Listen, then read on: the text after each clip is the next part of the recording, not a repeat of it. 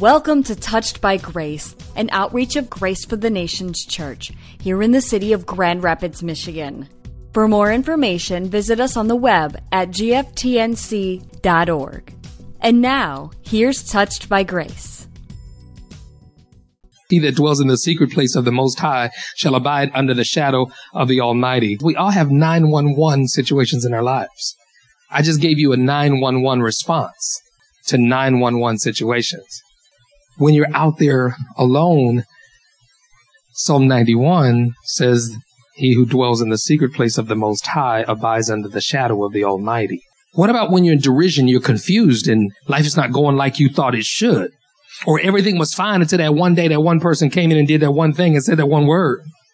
So you need a 911 response. If you don't do it, but if you picked up your phone and you pressed 911, they would say, this is 911. What is your emergency? Do you know that every time you quote Psalms 91:1, it's a 911 response? He that dwells in the secret place of the Most High shall be hugged because of the Almighty. God is hugging us. His shadow covers us. He keeps us if we want to be kept. He saves us if we want to be saved. Whosoever shall call upon the name of the Lord shall be saved. But you got to call on the name of the Lord. So what's your 911 emergency? I want you to consider for a moment the power of one. One deed, one deed. What's a deed? An act, an action? Well, sort of. It depends. If you got a legal background, you know what a deed is, right? It's proof of ownership. Where are you going with this? Same word, two different meanings. Kind of.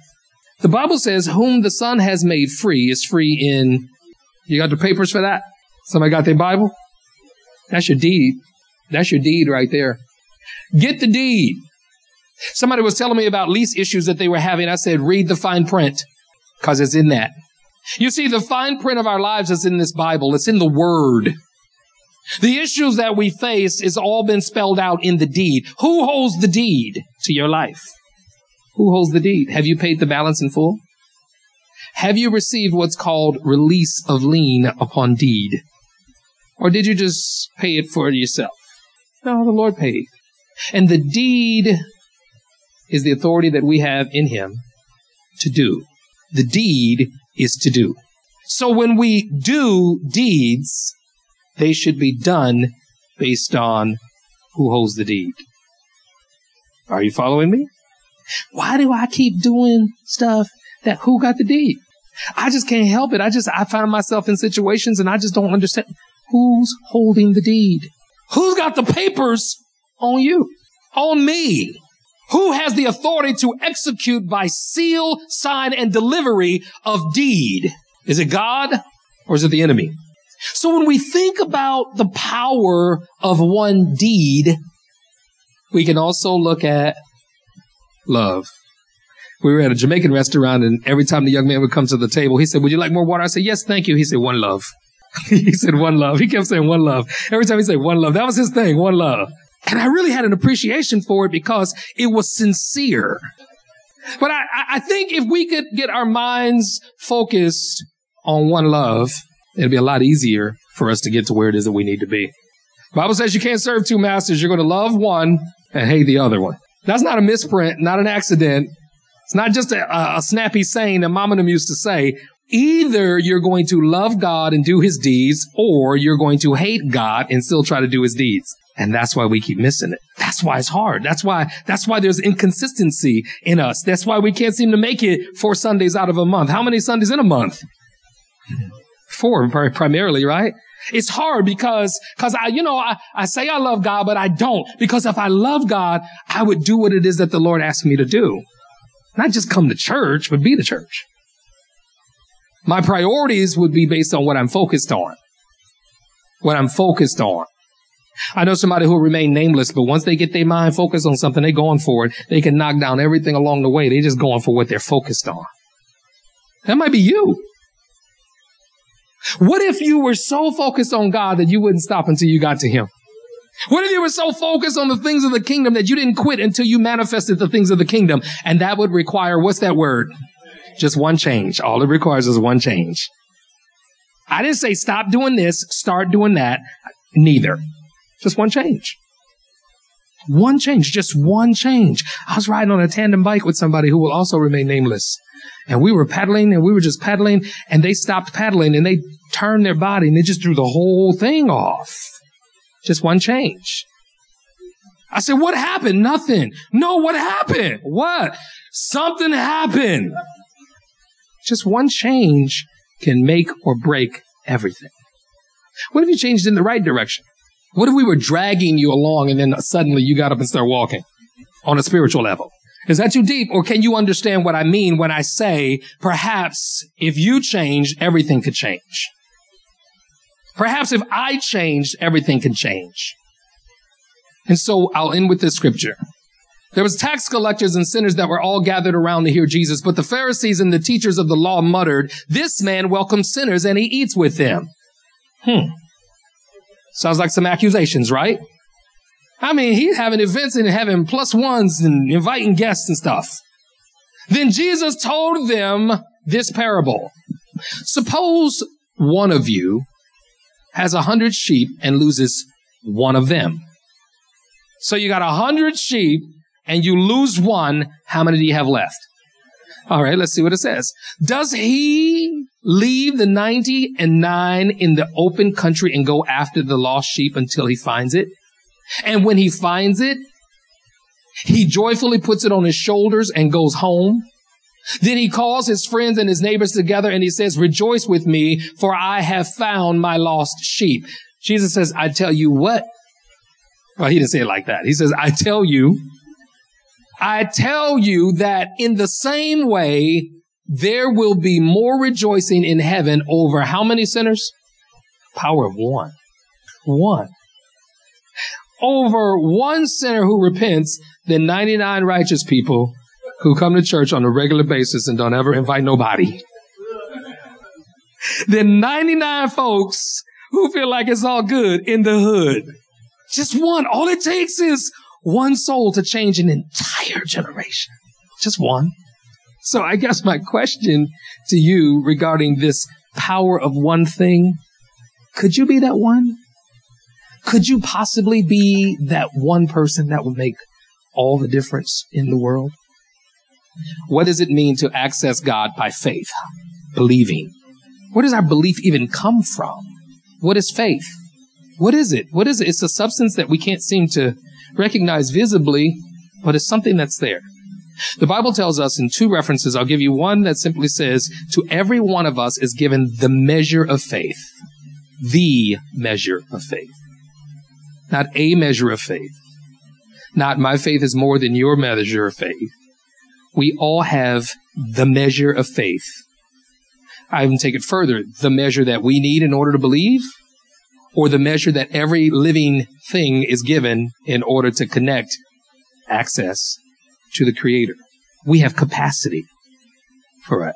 I can't explain the capacity, but this is how we manifest it. Hebrews tells us that faith is the substance of what we hope for and the evidence of things that we cannot see. So I can't have faith without the manifestation of something saying that's what you hoped for. Hope is what you're looking for, not faith. We all have some faith. You wouldn't be here without faith. It's hope that you should say, Lord, my hope needs to be built on something other than what it's been built on. You see, I put my hope in somebody and they let me down. I put my hope in a system and it failed. I put my hope in earning or money and it didn't. It's not enough. Hope thou in God. So if I have hope, now my faith can manifest. Because faith is the substance of what I've hoped for, and it's the evidence of what I can't see, even though I'm hoping for it. And so faith and hope have to balance out. If you got all this faith, that's why when we say stuff and it doesn't happen, we blaming God like he's, like, God, you missed that one, God. God didn't miss nothing. What was your hope? God, I said I'm going to have a car. I'm going to have a car by September 1st. No, you wanted a car. Now, what if you had changed that and says, you know what? I'm hoping for transportation to get me and somebody to church starting first Sunday. That's a completely different statement of hope than I'm going to get me a car. Shoot, I'm going to get me all these cars out here. It's cars. There's cars everywhere. I'm going to just get a car. Can't you just give me a car? Somebody going to give me a car. I'm going to lay hands on it. I'm going to give me a car. And that may have worked for you temporarily till that bill came in and 26% interest rate still eating you up. The car is dead and gone and you've lived on to pay for it. Oh, they'll find you. They'll call here looking for you. So don't put your hope in tangible things is what I'm saying. Our hope is in the eternal. Our hope is in the invisible. Our hope is in God. Our hope is in the thing that God has promised through his word. So if I've got faith, I've got hope, I've got love, I've got his word, I got what I need. But each of us born on the planet has the capacity to exercise belief in something. In something. That's why there are other gods. People worship other gods because of our capacity to have faith.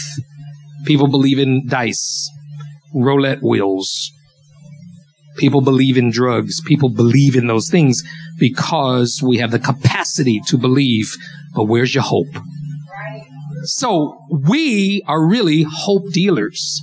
That's all we're trying to. We're not trying to make your faith nothing. We're trying to deal some hope. Right? Our mission is to reach the diverse people of the world by teaching biblical principles and life application of the scripture. Despite the present day challenges facing individuals, families, and our communities, we believe. So that's why that's in our mission statement. We get the pretense of our ability to have faith in God from what we hope for. If I'm hoping for deliverance, I got to believe God's word. If I'm hoping for something change in my life, I got to step on faith toward what that change looks like, whether I see it or not. Is God still God in the dark? Just checking. He was the last time I checked. Somebody real deep, like, he's light. He is the light. Jesus is the light of the world. Well, the Bible says that light shines in darkness and darkness cannot overtake it. So God is still God. Question: how do you remain hopeful when it seems as if you've lost everything that you know? You can't. If it seems like you've lost everything that you know, the Bible says he knows the way that I take. If I knew it, I guess I wouldn't need him. So I can't ever completely lose hope, because if he's the author and the finisher of my faith, I'm just hoping for grace to trust him more, because he knows what my tomorrow looks like. I can only deal with today.